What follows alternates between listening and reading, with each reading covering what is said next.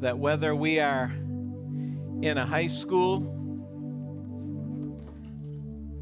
or a fairground or a parking lot or a movie theater or a tent or a church building, that you are here. You are with us. Your presence guides and strengthens us. You, by your power, give us what we need, and by your grace to live lives that are honoring to you. This is not us. This is you. This gathering is not about us. It's about you. I pray that your Holy Spirit would have free reign in our hearts this morning as we look at your word, as we seek to understand it with his help, that we might apply it to our lives, that we might change the way that we live. We are not here to make a check mark on the list of things to do for the weekend. We are here to hear your voice, and I pray that you would speak to us clearly. In Christ's name, amen. Thanks, folks. You can have a seat.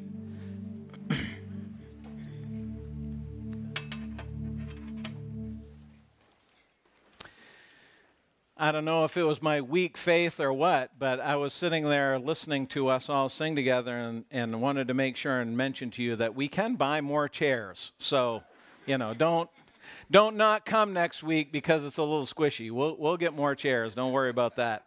I didn't think that was going to be a problem the first week, but that's okay. We'll do it.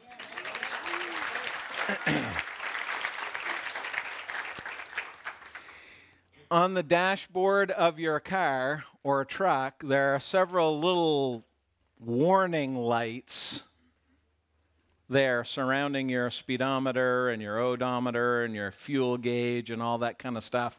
I don't know if you knew this or not, but sometimes they're called idiot lights.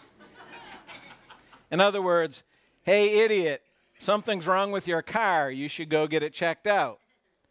Things like the check engine light, the oil pressure light, the temperature gauge, maintenance needed, seat belts, airbags. I'm sure there's 100 more of them. You may be interested to know that recently a survey was done with Gen Z and millennials, and they found that on average, they wait for it, 8 warning lights to come on before they decide to call the garage and make an appointment to get things checked out. Apparently, they just keep right on driving no matter what. I think we do this in other areas of our lives too, though, don't we? We do this with our health and our bodies. Oh, I think I ate too much. But the next time food's on the table, guess who's there, ready to go? My heart is racing. My hip is sore. I can't breathe too well. I may be 10 or 20 or 40 pounds overweight. Those are warning signs, warning lights. Sometimes we do it in our marriages. My wife hasn't talked to me for 2 days. That's a warning light. Guys, you need to check that out. You need to see what's going on. But we have a tendency as human beings to ignore warning signs and continue with our behavior, even if our habits are harmful or our patterns are destructive. We have a tendency to just keep chugging along, keep living life until the crisis is so great that everything shuts down, till that millennial's car just blows up and is left on the side of the road for the scrapyard. Or until your marriage is in the ditch and you're looking for divorce lawyers. Or till your health is shot and the doctor says, if only we had known a little sooner. We do that with our spiritual lives. Hebrews has a tremendous amount of theology in it. We talked about it last week. 9.5 chapters that we have looked at so far, discussing what we need to know about Jesus Christ, who he is and what he has done for us, that he's the promised Messiah, that he came to fulfill the law, to satisfy God's justice, that he provides salvation for us by grace, and that he opened a way into God's presence for us, that he intercedes for us every day. But as we've seen, the book of Hebrews also has warnings. There are 7 warnings in the book of Hebrews. The writer wants us to be sure that we don't become spiritually lazy, that we don't become apathetic to those warning signs, to those warning lights that flash. And so he warns us. In chapter 1, he warned us to not drift away from the harbor of salvation. In chapter 3, he warned us not to harden our hearts to the word of God. In chapter 5, he warned us to not remain immature. In chapter 6, he warned us to not reject Christ. And this morning, we're going to look at the 5th warning in chapter 10 of Hebrews, and it is this: don't despise God's grace. Don't despise God's grace. We've been given a lot of knowledge, haven't we? If you've been with us over the last 23 weeks, we've been given a lot of knowledge about who God is and who Jesus is and all the things that he has done for us. And the writer is saying, listen, with all of this knowledge, make sure that you don't become apathetic. Make sure you do not ignore it. My friends, we are a privileged people here. Do you realize we've talked a lot about the Israelites here in the book of Hebrews because they are referred to many times and the Hebrew culture and the sacrificial system? Do you realize how vague all of this seemed to them? Paul says in 2 Corinthians that it's like we're looking through a tinted window. We can't quite make out everything. We can see the shapes, but we didn't know all the details. Well, there's no excuse for us, my friends. We know the details. We know everything now. It has been revealed to us. And we must not take the grace of God for granted. Now, this passage we're going to look at here in Hebrews 10, 26 to 39 is very interesting because there's an extremely stern warning in the first half. But the second half brings hope and encouragement, and of course, even more grace. So we're going to look at it together. Look at verse 26 of Hebrews chapter 10. We're going to read down through as we usually do and pause and try to explain it for you so we can put it all together at the end. Verse 26 says, "For if we go on sinning deliberately after receiving the knowledge of the truth, there no longer remains a sacrifice for sins, but a fearful expectation of judgment and a fury of fire that will consume the adversaries." What do you think of those 2 verses? Good stuff, huh? You got those ones underlined in your Bible? What's the key to this section, these 2 verses? I think the key is that little phrase, the truth. Because everything hinges on how we respond to the truth. What is the truth? You know what the truth is if you have been here. You've heard us talk about it. The fact that we're all sinners, as lost as we can be. The fact that there is nothing that we can do to justify ourselves or to satisfy God's justice. But because of his grace and great love for us, God sent Jesus. The Father sent the Son, who was fully God and fully man, to live a sinless life and die a sacrificial death. And in the greatest display of power in the history of the world, he rose from the grave. And if we confess our sins and we believe that Jesus Christ is risen from the dead, we are saved. That's the truth. Now, how do you respond to the truth? There are 2 options, is what the writer is saying. We can either accept it and be saved, or we can reject it and be lost. Notice the wording he uses here in verse 26. If we keep on sinning deliberately, willfully, voluntarily, If you see the truth and you understand the truth and you willingly reject the truth, there's no more sacrifice for you. That's what he's saying here. The only thing that's left is judgment. Now, some of you, when you came in this morning and have seen the tent, were joking about camp meetings and revival meetings. And if you've been here very long at Moss Brook, you know I'm not typically much of a hellfire and brimstone guy. But we do happen to be talking about a fearful expectation of judgment and a fury of fire. It's real. That's what he's saying to them. That's the warning. If you despise God's grace, if you reject his grace, if you hear the truth and understand the truth and willfully reject the truth of salvation, then the only thing left for you is the horrifying reality that there will be judgment one day. And the scripture is very clear that the judgment is hell.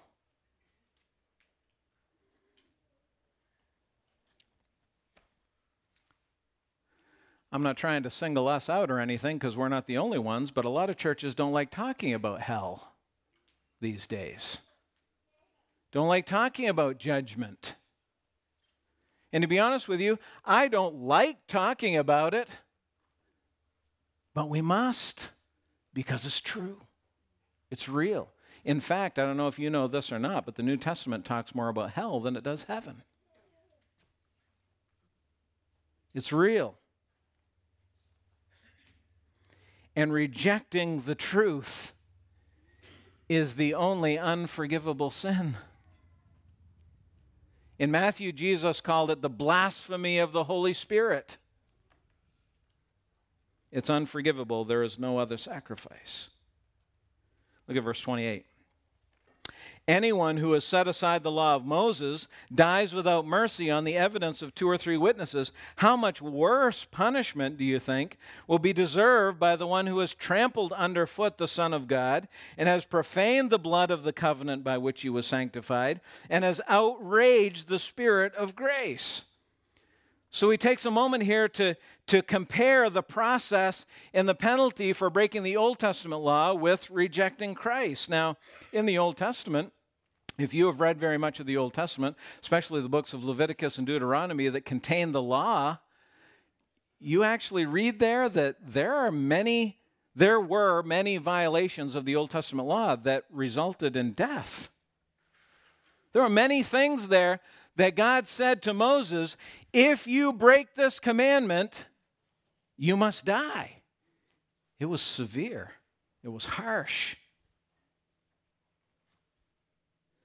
But the writer to the Hebrews says, how much worse, how much more serious even than that is it to reject Christ? Now, did you notice when I read those verses? Did you notice in verse 29 what we do when we reject Christ? If you reject Christ, what you're doing, notice what he says. First of all, you trample the Savior underfoot. I've been going around this week, just as I'm walking back and forth from the building to the tent or to my car or whatever. I've been bending down and picking up pieces of garbage off the ground. This has been a work site for so long, trying to tidy it up a little bit so it looked better from when everybody got here. Trash, old water bottles, trampled into the gravel, candy wrappers, pieces of paper. What do we trample underfoot, folks? Garbage. Why? Because we don't care about it. It has no value to us. And that's what the writer is saying. We treat Jesus like garbage when we reject him. We trample him underfoot like he is of no value. Notice he also says we profane his blood. We not only reject his sacrifice, but we curse it, blaspheme it. and we outrage the Holy Spirit. The word outrage is an interesting word. It means to insult. It means to mock. It means to treat with contempt. It means to be arrogant toward. This is the only time that it's used in the New Testament. Instead of being humbly grateful for the grace of God, rejecting it as arrogance. I don't need God's grace. I don't want God's grace. I'm just fine on my own. We treat it with contempt. Grace. Who needs grace? Verse 30. For we know him who said, vengeance is mine, I will repay. And again, the Lord will judge his people. It is a fearful thing to fall into the hands of the living God. Why is this such a dangerous place to be? Why does the writer warn the Hebrews and us over and over about the dangers of being here? Why is this so dangerous? I want to suggest to you this morning that this is so dangerous because God has made some promises. Now, usually when we talk about the promises of God, what are we talking about? Usually when we talk about the promises of God, what are we saying? We're thinking about things like, I will never leave you or forsake you. My grace is sufficient for you. No one can pluck them out of my hand. I will provide all of your needs. You can do all things through me when I strengthen you. Those are the promises we like to look at, aren't they? But guess what? There's some other promises in the Bible. There's some scary ones, including these two right here. These are quotes from Deuteronomy 32. Very, very early on, God established with Israel that he loved them. And he would always provide for them. And he would give them a road to redemption through the Messiah. And when they sinned, that he would provide a way of restoration. But he also made it clear that if they rejected him, there would be judgment.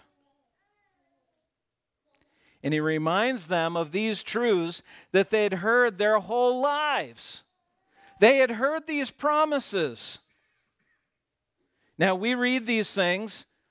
Vengeance is mine, I will repay.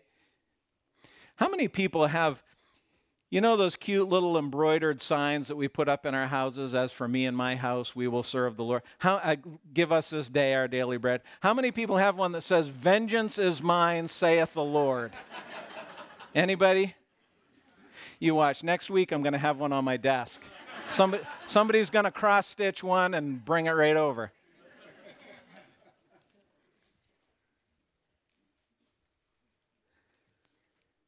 How can God be so cruel? How could God possibly be so heartless? For people to burn in hell? The horror of eternal damnation should not cause us to accuse God of having a love for vengeance. Rather, it should cause us to strive to understand the repulsiveness of our sin. When we choose to focus on the supposed cruelty of God, which many people do, I hear people say it all the time, when we choose to focus on that, we show that we're not convinced of the absolute filth of our sin. Why does God say vengeance is mine? Because he loves vengeance? No, because our sin is such a horrible blight against his holiness. We have a hard time accepting that we have horribly offended God and that we have blasphemed him and that we have trampled on his holiness. We think it's no big deal to do whatever we want.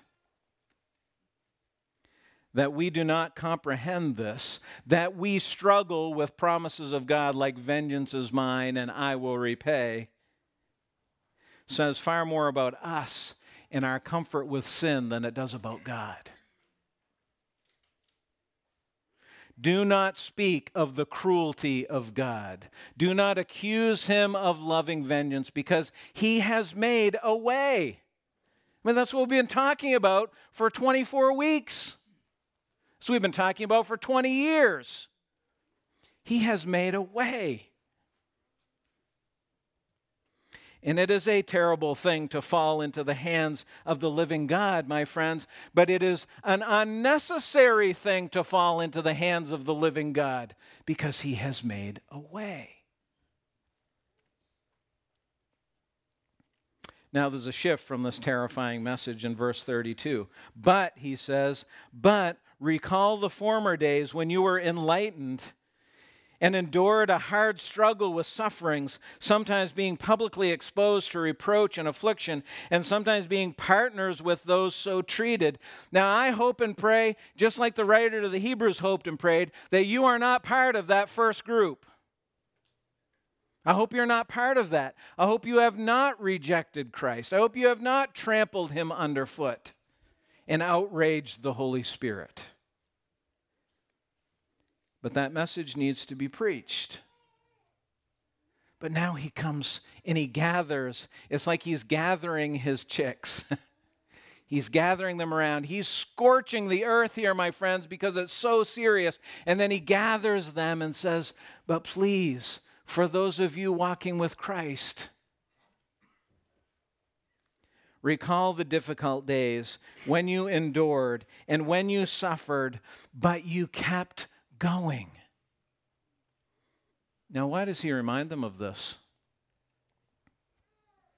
If they're Christ followers, if this second group, if he shifts his attention to those who have trusted Christ, and who have accepted grace and not rejected it, why does he say this to them? Well, he says it because even though we are Christ followers and we have not rejected Christ, we have not blasphemed him, we have not taken his grace for granted, when we struggle with sin, inevitably we come to sometimes what? Doubt our salvation, don't we? And we fear falling into the hands of the living God.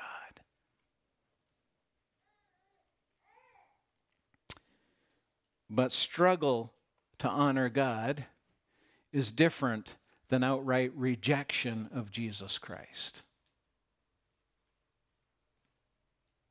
Now, I'm not downplaying our sin.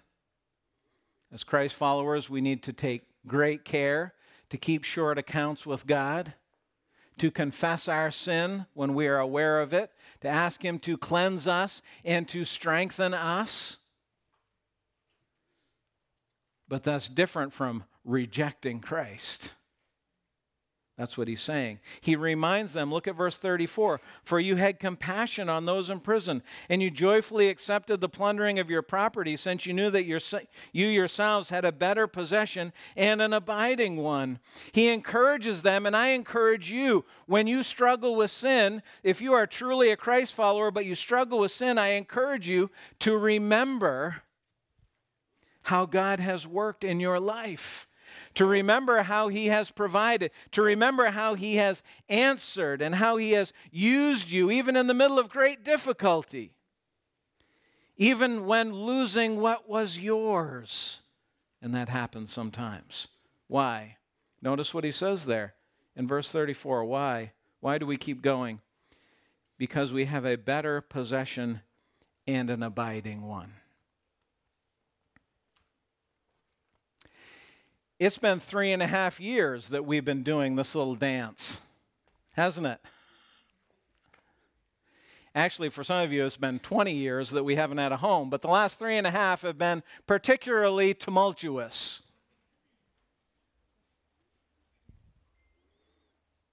But we've kept going.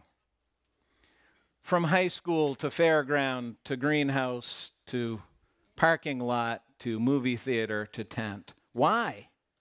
Why have we kept going? Because something better is coming. Something better is coming. And it ain't that building. Although we could make an argument that that will be better than this. But that's not why we keep going. There is something better even than that building. It's heaven and eternity in the presence of God. Last year, we did our series through Philippians that we called Citizens of Heaven, because Philippians 3:20 says we're living here on this earth, but our citizenship is in heaven. It's lasting, it's eternal, and it is permanent. I hope you understand this, that there is absolutely nothing in this world that is permanent. Did you know that? Nothing. Oh yeah, you're not thinking about, nope, nothing. Nothing is permanent. Everything is temporary. Even that building. You know what we're talking about? We haven't even got it finished yet, and we're already talking about what our budget is going to be for maintenance and repairs. You know this if you have a house. You know this if you have a car. You know this if you have a marriage. It needs maintenance because it's not going to last forever.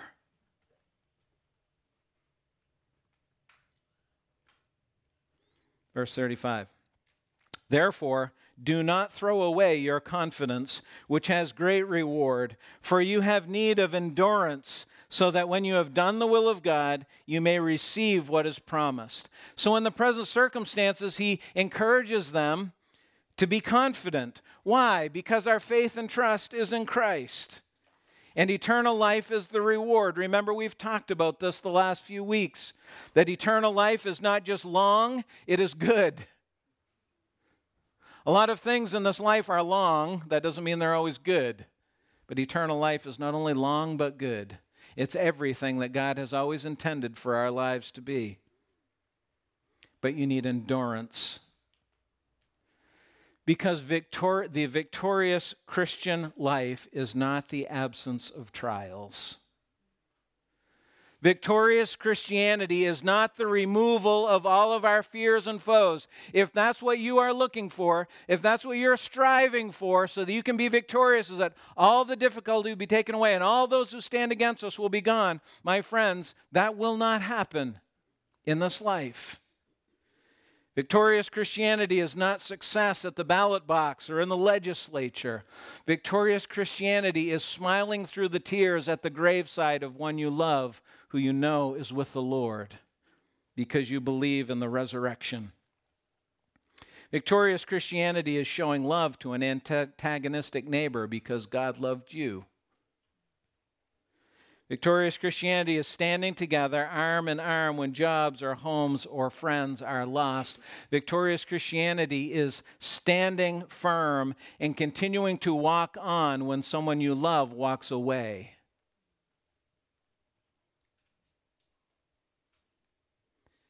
We need endurance because we will receive what has been promised to us. Verse 37, for yet a little while, and the coming one will come and not delay. But my righteous one shall live by faith. And if he shrinks back, my soul has no pleasure in him. I love this verse. What is it telling us? It's telling us that Christ's timetable is right on track. I mean, we've just talked about this ad nauseum, haven't we? When do you think Christ is coming back? Do you think this is it? Do you think this is as bad as it's going to get? Is this the end? Are we almost there? What are we going to do? When is he coming back? How much longer can we last? I don't know. I'm not privy to that kind of information. Only one knows, and that is the Father in heaven.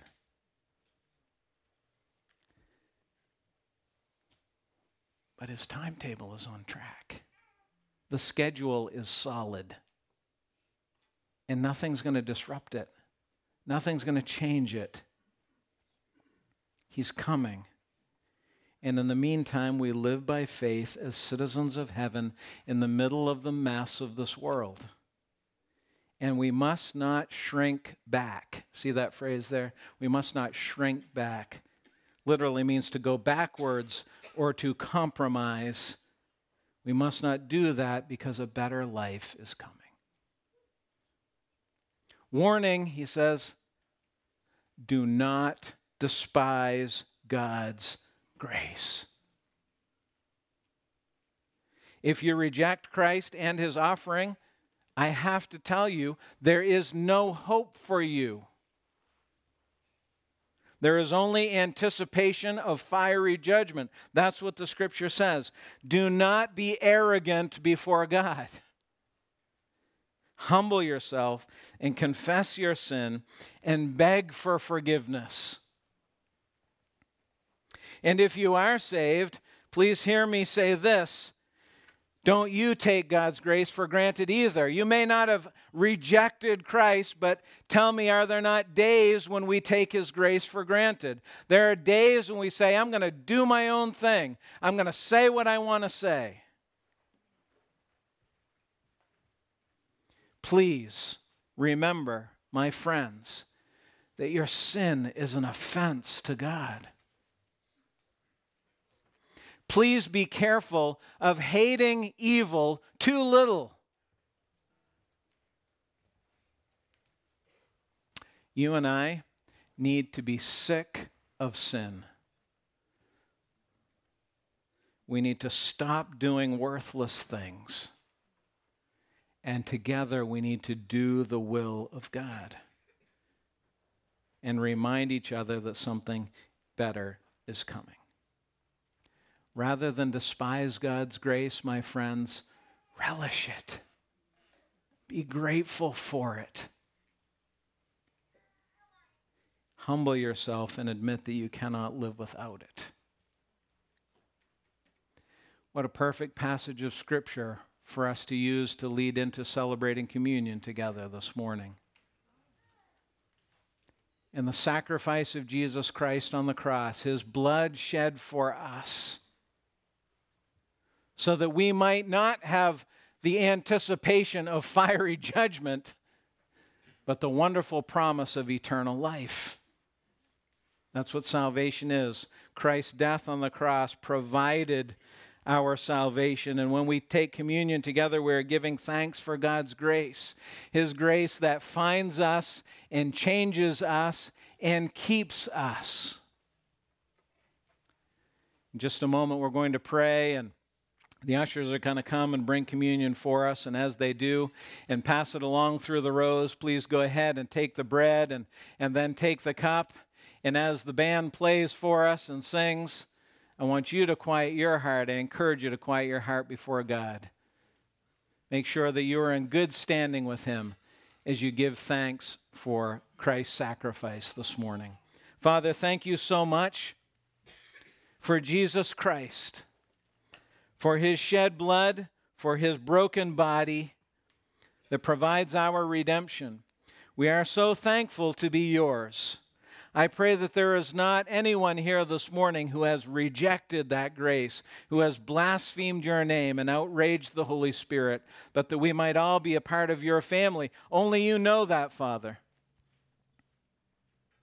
If there is someone here this morning that does not know you as their Savior, I pray that they would humbly confess their sin and understand and accept and receive the wonderful gift of salvation. For those of us who know and love you, Father, as we celebrate communion together, I pray that it would be a sweet sacrifice to you this morning, an offering of our humility and our gratitude. As we eat the bread, as we drink the cup, we give thanks, Father, for your grace.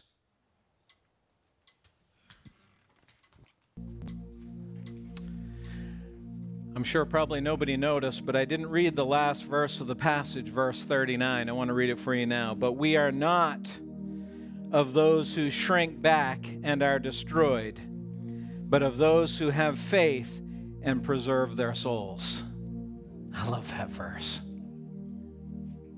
Now, is it just me, or is that a homoleguminos?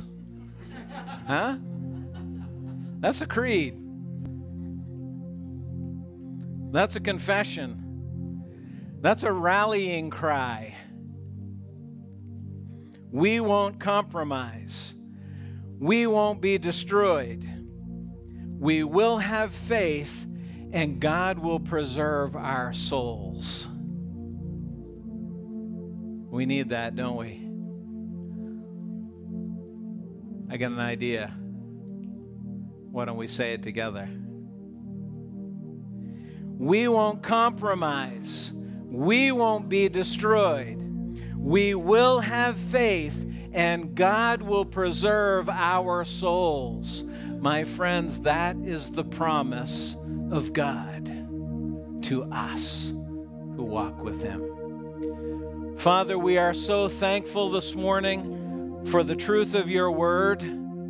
I pray that we will have heard it as we have needed to, that we will live in the light of your grace, that we will not take for granted what we know, that we will despise our sin and cling to your strength. Father, help us to not compromise. We know when we walk with you, we will not be destroyed. We will have faith by your power, and you will preserve our souls for eternity. We base our lives on this truth today, together. Thank you for meeting with us. As we go out of here into our communities, I pray that we will be light in the dark places, and that we will show your grace to all we meet. Thank you, Father. We love you.